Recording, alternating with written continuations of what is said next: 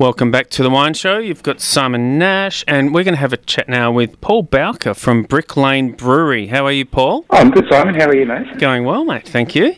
So Brick Lane, this is a brewery that some of our listeners will know and some won't. But, gee, it's going from strength to strength. So tell us a little bit about, I suppose, the beginning and now, you know, where you are at and the expansion plans you've got. Yeah, so I guess we produced our first beer about 3 years ago. Well, 3 years in August. So in the context of the Australian beer market, we're relatively new. However, we sit in a part of the beer market that I guess loosely is defined as craft and independent, and people use different terms. And I guess that's a small subset of the overall beer market in Australia. When we came into it, we took a slightly different approach and built a brewery of scale and flexibility and efficiency. So our model is to make fantastic quality beers for ourselves, but also brew beer for others as well. So we've got this fairly unique facility where we make, I think, you know, I was just speaking to someone the other day, since we commissioned 3 years ago, we've made about 200 different beers. So it's a highly flexible plant, and it's one that is adopted by the whole industry and not just our brand. Yeah, it is amazing how many craft beers are out there. What do you reckon is going to happen in the industry? Because, you know, some get obviously bought by larger breweries because typically they're not great at having a craft brewery, you know, starting a craft brand, because they're just not that small guy passionate, or, you know, small group of people that are passionate and whatever. What happens? You know, there are so many on the market now and they can't all fit on the retail shelves. Well, this is an interesting question, and it gets bandied around a lot within the industry. So the latest data is there's somewhere between 500 and 700 independent breweries, depending on how you classify them. And yeah, a lot of people say that there's too many. My view is there's not enough. There's so many passionate people in the beer sector, and I see a role for everyone. And that might be from having a small brewery in a local tap room serving your local community within, you know, a few kilometre radius, or it could be breweries that are large within a particular state, or breweries that are large nationally. And I think there's a role to play for all breweries. One of the challenges that you referred to before was what happens when breweries get to a certain point and, you know, they can no longer continue to run the business for some reason. And funnily enough, it usually happens because they're successful. So if you have a look at all the buyouts in the market, whether it's Bowker, Pirate Life, Feral, Four Pines, Green Beacon, Mountain Goat, there's been a raft of them. And generally what happens is the breweries become so successful that they max out the physical capacity of their brewery and usually their access to capital as well. And at that point, one of the large brewers tends to step in and tap on that brewery and help it to continue to grow, I guess, under a different umbrella. Yeah, right. It's and you've so obviously that capacity aspect and the funds to do that is the reason, I guess, that they come in. Do you reckon that they can maintain that real craft aspect when they fold into a bigger framework of a big corporate?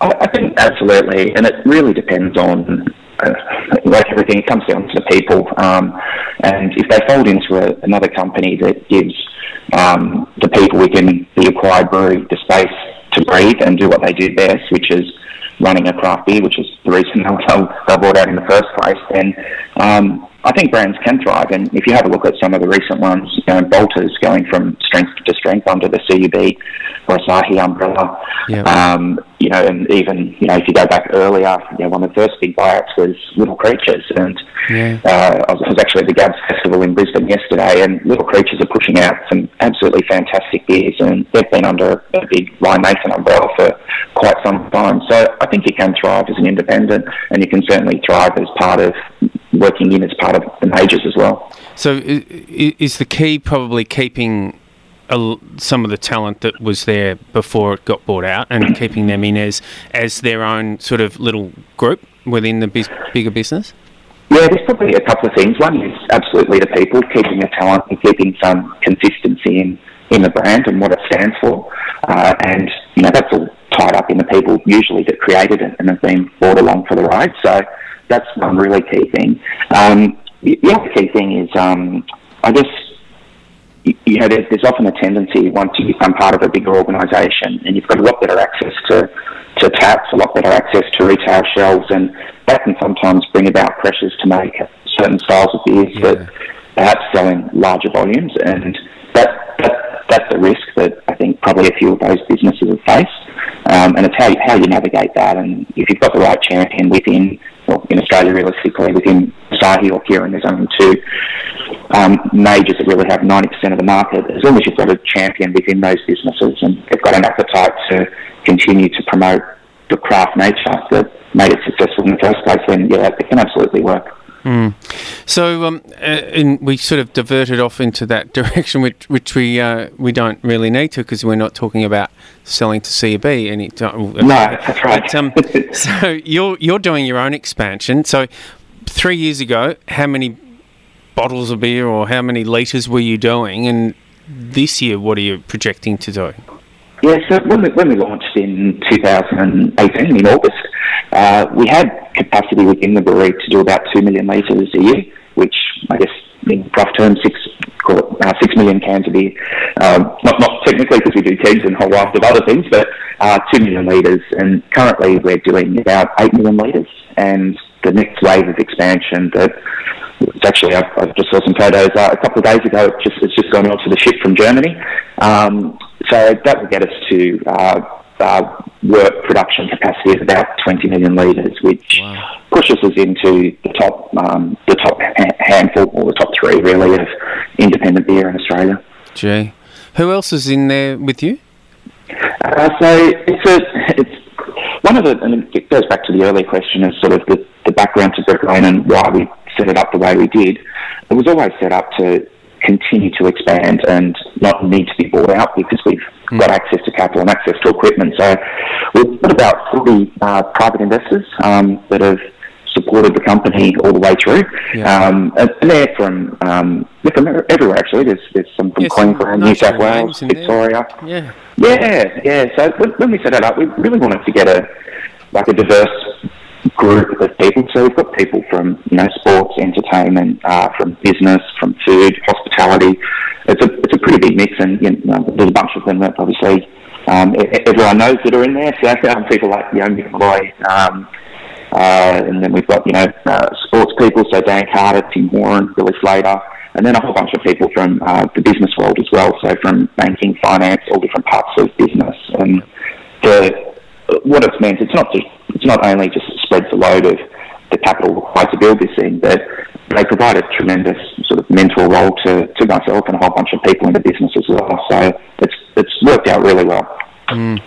I think it's a great story, and it's one that is going to be really interesting to follow. And I like the idea that you're wanting to be, independent, and just grow still, and have that big thinking, but without the end game necessarily being bought out.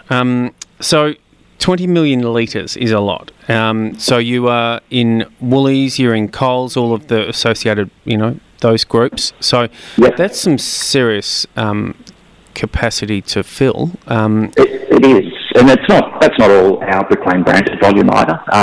So I mean, we sort of look at our brand as it's incredibly important. Everyone's passionate about it, but we also have this network community, I guess, of others that brew there. So our beers are available, as you said, through Vans, BWS, Liquorland, First Choice, Vintage Cellars, as well as all the major independent banners.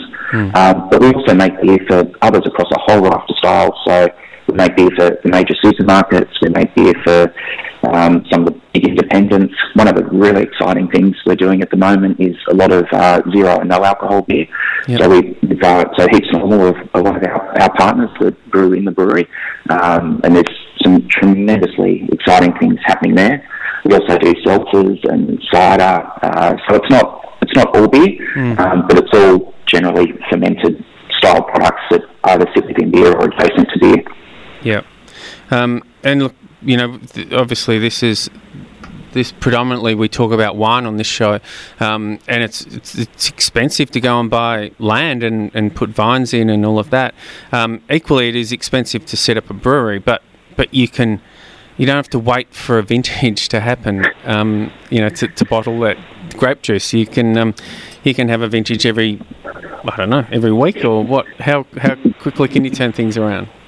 Yeah, really quickly. So, as a brewery, we operate 24 hours a day, and we can do that because it all happens indoors in a big brewery. So we're not really subject to the weather and the elements and what's happening. However, the raw inputs, it's not dissimilar to wine. These beautiful natural agricultural products. So we use predominantly Australian-grown barley, malted barley.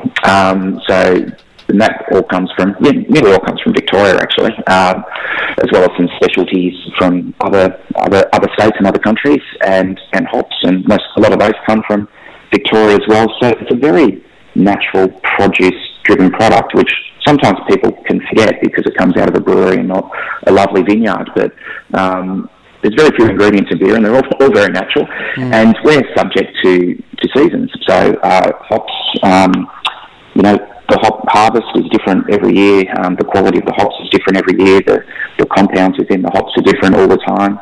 Every delivery of malt that we receive is slightly different in specification. So it's still a very, very natural and variable product. But I guess the beauty of it is, as opposed to wine, which is, wine, obviously you harvest and you get it to that winery as soon as you possibly can before oxidization and other things set in, whereas the natural ingredients that go into beer can be stored. Hops can be stored, for a year. Malt, again, there's a very good supply of malt because there's significant stockpiling within the malting, so we're not as subject to, a bad frost, around vintage. That just doesn't really impact on beer. But longer term, the ingredients we use, they're quite water intensive. It's growing, it's farming, and they're subject to climate, and whether the climate is changing, and all these things are going to impact on beer longer term, which is why we focus really heavily on sustainability and efficiency. We're an incredibly efficient brewery, and the more we can reduce our water consumption and extract more goodness out of the raw materials, the better for the product. Yeah, unreal. Paul, we are literally about to run out of time. So a very succinct answer to this question. Can you make good tasting gluten-free beer? Absolutely. There's quite a few people doing it. We do super low gluten beers as well. We can't call them gluten-free because of our production process, but there's some great ones out there. Two Bays in Victoria, they're pumping out all gluten-free beer. It's a good market, and it's a good thing to do so that you can bring more and more people into the beer occasion who may not have been able to previously. Yeah, good answer.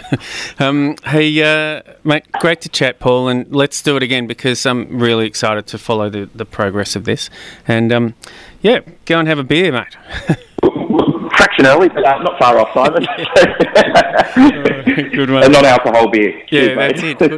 Good plan. That's the reason for them. It's fantastic. It's a whole separate conversation, but it's a fascinating market.